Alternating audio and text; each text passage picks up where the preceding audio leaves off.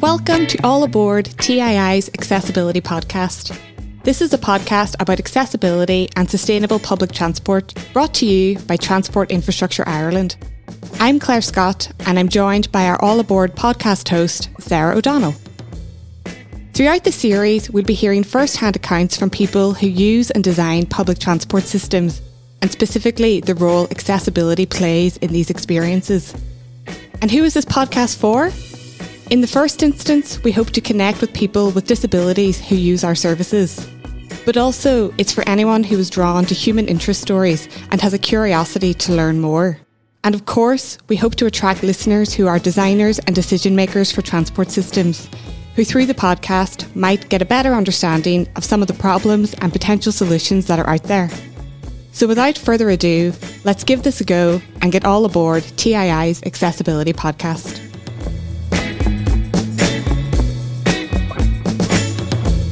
So Sarah, what's the focus for this episode? Hi Claire. So to begin this episode, we're going to look at the topic of caring for a loved one with a disability. We start with Kathleen, one of the producers on this show, who has done some research on this as part of her master's degree in sustainable transport at TU Dublin. We then talk in depth to Erica O'Driscoll. In 2017, Erica sadly lost her brother Stephen, who was diagnosed with muscular dystrophy at a young age. Erica talks to us about her experience as a family member of a loved one with a serious disability and looks back on Stephen's own experiences of public transport and living independently. Hope you enjoy it. Kathleen Jacoby, Sustainability Portfolio Coordinator with TII, is joining us on the programme today. Kathleen, welcome to All Aboard. Thanks for having me. So Kathleen, you recently completed a master's degree in sustainable transport and mobility. And for your dissertation, you explored challenges faced by family carers, and you also did some research on family carers accompanying physically or mobility impaired loved ones on journeys involving public transport in Dublin. Tell us about this subject. I would like to start with what an informal or family carer is. So, unpaid assistance to others is generally referred to as informal care or family care. In Ireland, there is a preference for using the term family carers when referring to informal carers or caregivers. We're talking about parents looking after young children and friends or family members taking care of people who need their assistance with everyday tasks, which includes getting around. The Central Statistics Office census considers carers to be persons aged 15 years and over who provide regular, unpaid personal help for a friend or family member with a long-term illness, health problem or disability, including problems due to old age. Okay, so why do you think that the mobility needs of family carers travelling with their loved ones, who in many cases are physically or mobility impaired, is such an important topic? Well, contrary to population projections across the EU, the Irish population is expected to increase in the next decades, and at the same time, the population structure is forecast to change quite significantly. The CSO forecast that by 2051, which isn't too far ahead, there will be less than 1.5 people of working age for every person outside this age group. Informal care is mostly provided by people of working age, so it is obvious to me that family carers will be under increased pressure in the next decades. And I think we need to understand the mobility needs of caregivers and their loved ones and make sure that public transport is a viable and attractive option for them. And in terms of public transport as it is now, is it up to the task? And did your research reveal anything here? Well, data is very limited. Research carried out in 2019 as part of TII's Travelling in a Woman's Shoes study found that in Dublin, 7% of the women, but also 6% of the men surveyed stated that the main reason for not using public transport is that they can't travel with children or the person they need to take care of. My own research was too small in scale to generate conclusive results, but based on my work, I do believe that both academia and the transport sector must recognize caregivers traveling with dependents as a cohort with specific issues and needs. And can you give us some examples of those particular issues and needs? Well, the issues primarily impact the mobility impaired person, but you have to keep in mind that carers often support their loved ones physically in some way while they're moving about. One of the issues brought up by my interviewees are long distances to overcome. So, for example, when getting off the Malahide Dart in Connolly to catch a Luas into town, it is a bit of a walk. Mm-hmm. This isn't a problem for somebody without mobility issues, but for an elderly person relying on their rollator or another mobility aid, it can take quite some time to get to that Luas. Another issue are bumpy walking surfaces, and this was brought up by somebody traveling with their elderly mobility impaired mother, but also by a young mother traveling with her baby in a buggy and a wheelie suitcase. Safety and antisocial behavior are issues too, and carers plan journeys with their loved ones around accessibility to and from public transport stops and also the places where they change in between services. That's interesting, Kathleen. And of course, you surveyed people on the ground at those particular locations. Now, you mentioned earlier that family carers are unpaid. So what's the impact of this and what other burdens are faced by carers? Well, caregiving responsibilities have a profound impact on the caregiver's life. Not only does caring take a lot of their time, but it also affects their physical and mental health. Many caregivers either cannot work in paid employment at all, or they only work part-time, which not only impacts on their current financial situation, but also on their old age pension entitlements. Additionally, they may have to spend money to provide for particular needs of the person they take care of. Mm-hmm. All of this can result in poverty, isolation, and poor health of the caregiver.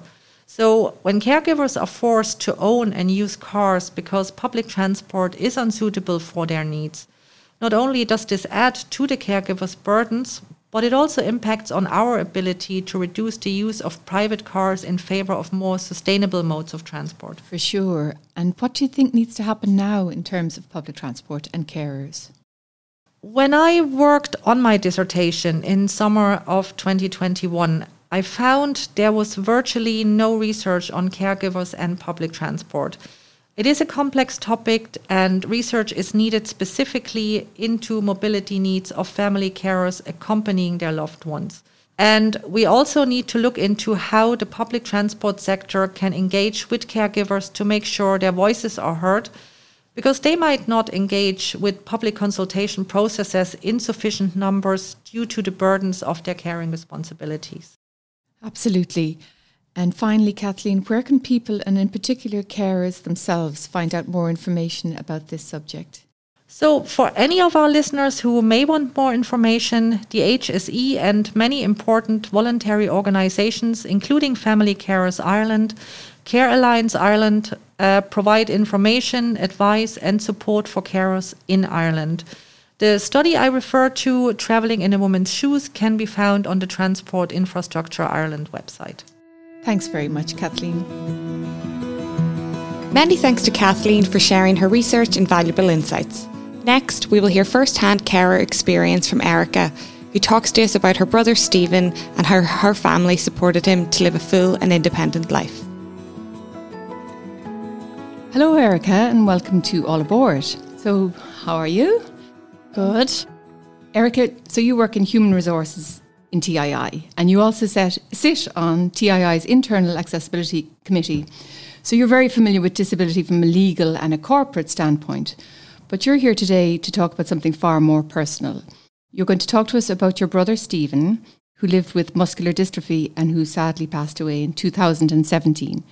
So maybe tell us first of all about Stephen. What was he like as a person and how did his diagnosis come about? Well, Stephen, there was just myself and Stephen. He was my younger brother by 2.5 years. So what can I say about Stephen? So he was a happy-go-lucky child. Your typical boy, out playing all the time, football, running around. And I suppose when he was around, young 4 or 5, my parents noticed just a few different things, him getting off the floor. He'd run on his tippy toes, little things like that. So they realised maybe something's wrong and they brought him about it. And he was diagnosed when he was 7 with muscular dystrophy. So basically what that meant was, they were told it's like a wearing down of the muscle tissue and that, and it was a gradual thing, and eventually he would, have physical disability and end up in a wheelchair. Yeah. So at that stage, they give you time frames, and they're like, oh, he'll be in the chair from his teens, and and even life expectancy was very low at that stage. I think they were saying 20s, because he was diagnosed initially with Duchenne muscular dystrophy, and Duchenne would be one of the most severe forms of muscular dystrophy.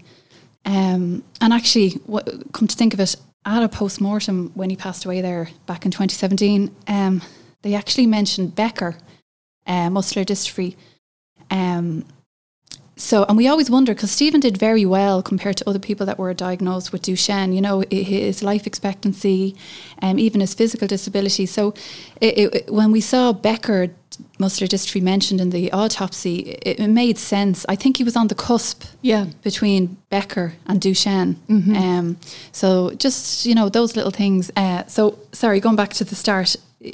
So you were given all these statistics, and how he was gradually going to end up in the chairs, and so you kind of think as a family, you're planning ahead. So obviously, the extension happened in the house, the bedrooms brought downstairs, and as he got older, he did eventually go into a manual chair. He'd get tired, on long walks and that, so you'd have to bring the chair with you, and he'd be in and out and in and out.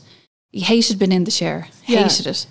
And then eventually, when he was, I think around 15, 16, he went into a full time, and he's in the electric wheelchair at this stage. Sure. Yeah. And so, like you say, it's a progressive disease. It's a progressive, probably very hard for him, even as a small child, to come to terms with having gone from running around the garden exactly and having pals. And was he able to continue in mainstream school for a while, or? He wasn't, no, because along with muscular dystrophy, there's other things that come along with it. Every child is different. Their diagnosis is different. So with Stephen's diagnosis, his came a learning difficulty as well. Mm-hmm. So eventually he was in his school for that learning difficulty, but it wasn't accessible. Yeah. It was strange. He went to this school for his learning disability, but eventually he had to move out of it because they couldn't facilitate the wheelchair. Right. So eventually he went into the Central Remedial Clinic, the school there. So obviously they're fully accessible. Yeah. And how about pals at home and in the neighbourhood and all of that? Yeah, he had all his pals at home, but you know yourself, he couldn't keep up with them eventually. And, friends do grow apart. And I suppose when he was diagnosed, obviously, you meet all these other children with the same condition, and he would go on breaks away with these guys, and he formed a really close bond with a couple of the guys in Muscular Dystrophy Ireland. Great association. They do great things with the kids.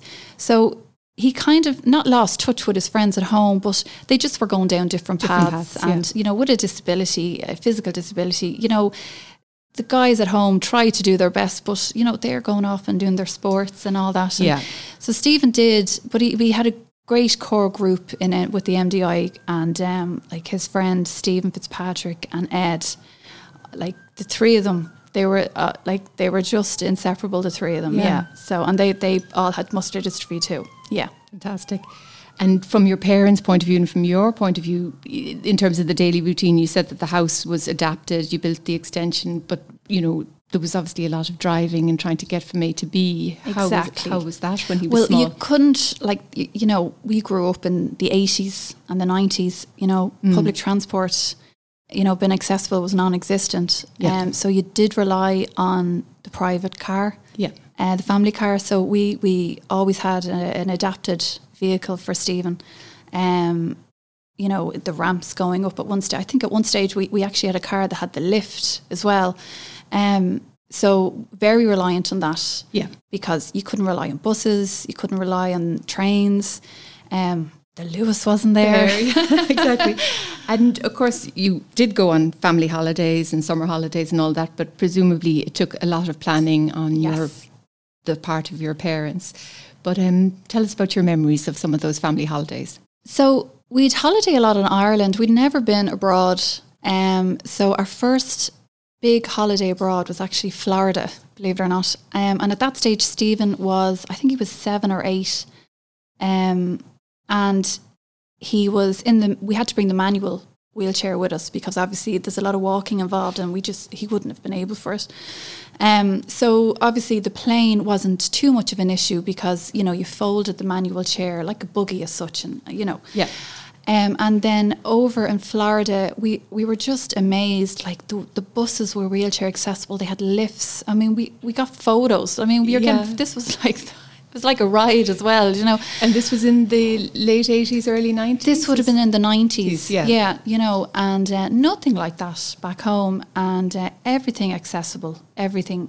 And actually, the highlight of the holiday, and it's terrible to think this, but because Stephen had the wheelchair, you didn't have to queue for all these rides. You'd go to the exit and you'd have these queues 2 and 3 hours long. And there we are hopping on and off these rides, 2 and 3 times. And God love him now. He hated the focus on him. Yeah. But there was one advantage of it, But fantastic that it wasn't just getting from A to B, but also the destinations were accessible as well. So, the places you wanted to go to would facilitate him. Everything they were just leaps and bounds ahead of us from that point of view, And then to go back home and then realise how bad it is, back home in the 90s and that, And of course, like as Stephen got older, he moved out of home and was living on his own with personal assistant. He did. He unfortunately, his friend Ed had independent living, and Stephen got a taste of that. And then unfortunately, Ed passed away, and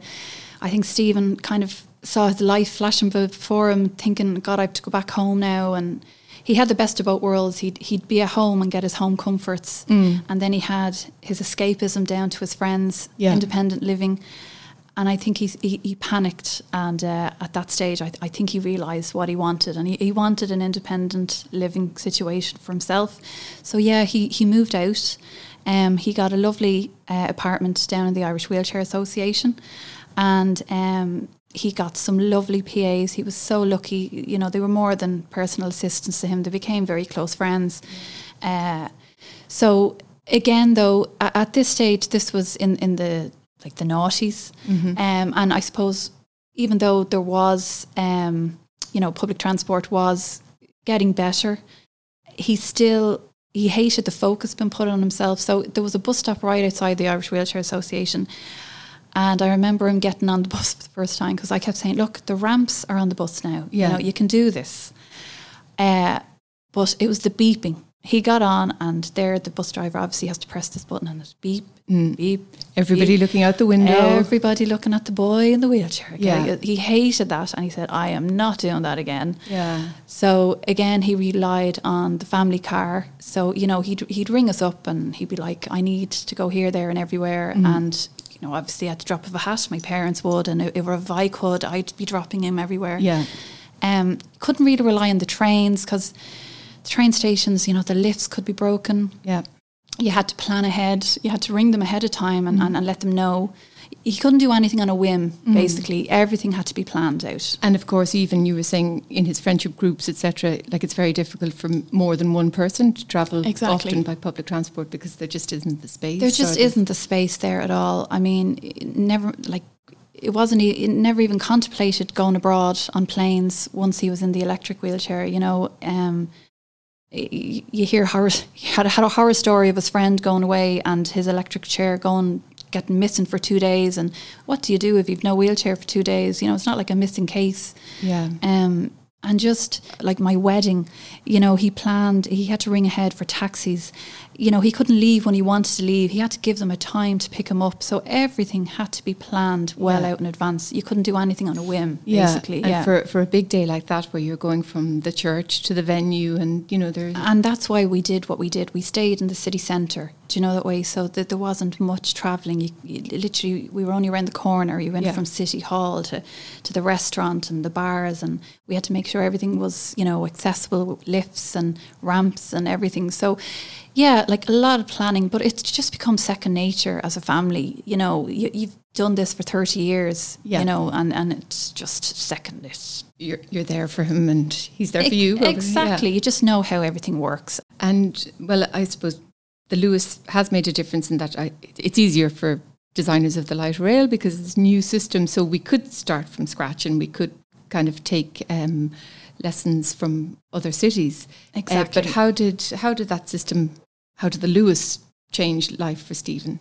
Well, I suppose it was when he got into town. It's great that it is extending out, but when we were in town one day and I said, come on, we have to go on this, Lewis. And had you started working for Lewis at that stage? We were NRA at that stage, so we hadn't merged. So this was even new to me, so I said, come on, we have to get on this, Lewis. Well, he couldn't believe he didn't need a ramp. Yeah. He didn't need to ring ahead. He didn't need to plan anything. There was loads of space. He couldn't believe all the space for numerous wheelchairs on it. So this was a great experience, and he was like, why has it taken so long? So we were on it, and it was quiet enough, and we were on it and it was brilliant. And then I think it was a few months later we were in town and we were going somewhere, but it was peak times, so we were getting on it again, and it was busy. And he was very conscious of the size of his wheelchair. He was in a very bulky chair, so he was always conscious of people around him. He didn't want to go over anyone's toes, but he just couldn't believe how many people literally would just be ploughing on. And he was just a bit nervous, so he would take his time. And obviously a few people would always stand back, And it was a different experience as such. But it was when still it's busy. When it's busy. But the funny thing was we were on it.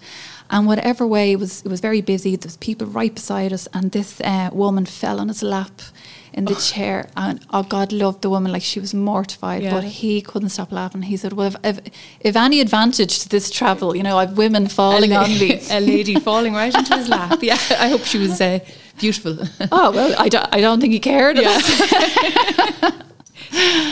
Yeah, and I suppose it's interesting. Probably most people don't mean to be inconsiderate, but just in the crush and in the busyness, and we all have headphones on or earphones in our own worlds. And there's loads of people that are considerate, but there's just those few. They could be having a bad day. You just never know what's going on in people's lives. So I'd never, be hard on anybody. But it's just when you see. I see it today, all over. I even see it on the Lewis. There's people with chairs and they're trying to get on, and they're waiting, and the Lewis that just goes. Do you know that way? Yeah. Then they wait for the next one. Now they're only 10 minutes, I know, but they could be waiting there for the third one before somebody actually. It took someone the last time to physically hold people back and say, "Let this person on," because people in the chair, they don't want to put people out, so they're the last people to actually voice their opinions. Yeah, do you know that way? And a perfect example, I was on a bus a few years ago, and there was a woman on with her buggy. And the bus stopped, and a man in a wheelchair was getting on. But the woman with the buggy, all her shopping was underneath, so she couldn't close the buggy up. Yeah. Now, look, she wasn't really killing herself trying to do anything. And the bus driver, I know they're kind of caught in the middle, but he had to go. He couldn't let the man on. Yeah.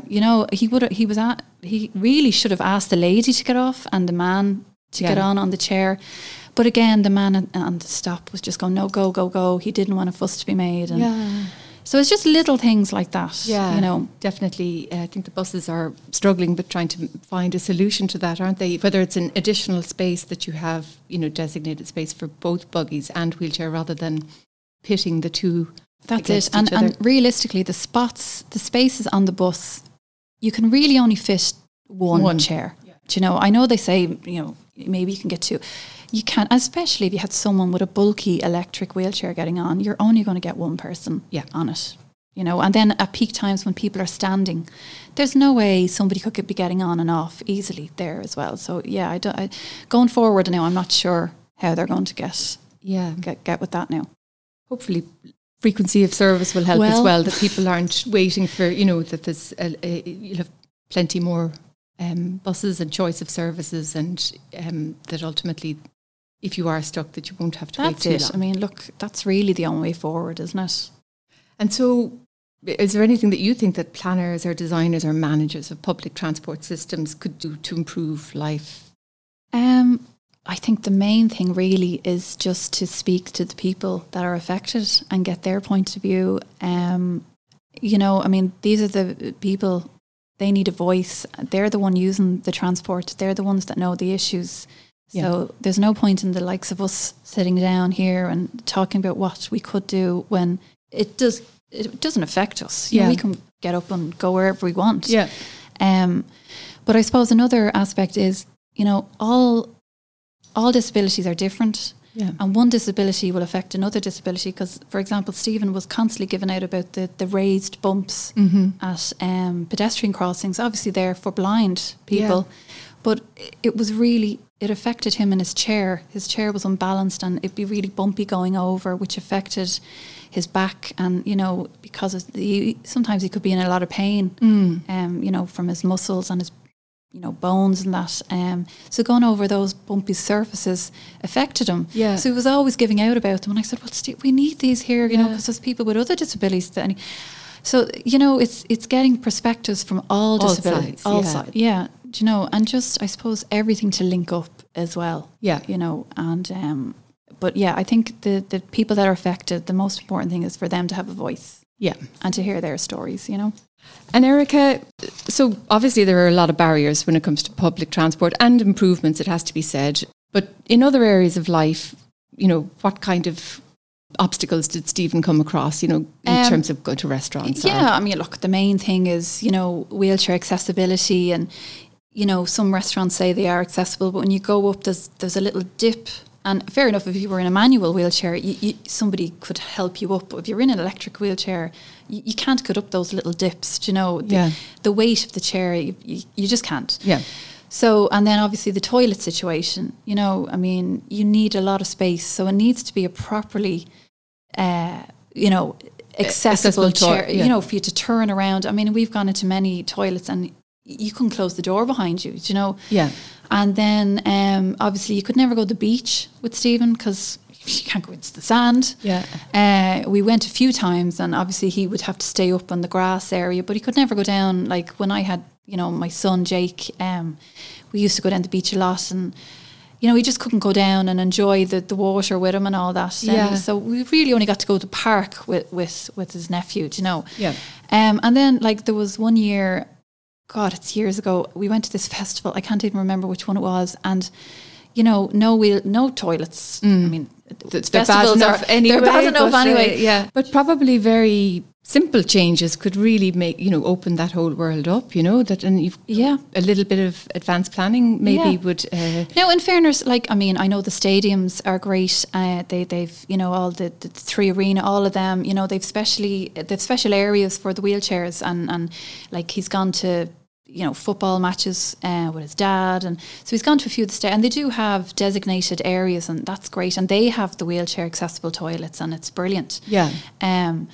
But I suppose, just little things. At the beach. I know lately that there's things coming out, and they have these boardwalks now. Yeah. But it's terrible. It's just one area. They just go down and can. What if 10 wheelchairs wanted to go out on the same day and they're using the same boardwalk? They have to line up behind each other. It's a good idea on paper, but you have to look at these things practically. Yeah.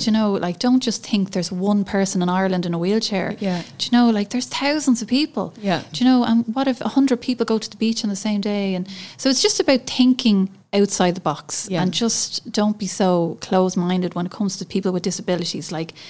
You might know someone with a disability, but they are out there and there's more than one. Yeah. So it's just taking that into account. Absolutely. Yeah. Thank you. Okay, well, thanks so much, Erica, for coming in and talking so candidly and openly. Stephen sounds like a really lovely guy. And he was. Yeah, he was. He was a gentle giant, as I called him. Yeah. So we miss him dearly. But look, if this highlights, issues that can be sorted and help future generations, you know, to be more independent, because that was his main thing, you know, independent living. Yeah. And if one step going towards that, it'll be a great help for everybody. Absolutely. Yeah. Thank you very much. Thanks, Sarah. So that's it for this episode. We hope you enjoyed our conversations on disability and design and gained some insight into the role we can all play in ensuring public transport is truly for everyone. Thank you to our host Sarah O'Donnell, to Trevor Cudden on sound, to the production team Kathleen Jacoby, Rachel Cahill and Claire Scott, to Sinead Foley from TU Dublin who designed our fantastic graphics, and to everyone else who helped make this podcast. Please send us your comments and feedback to allaboard@tii.ie. And for more episodes from All Aboard, please go to Spotify, iTunes or wherever you get your podcasts. Until next time.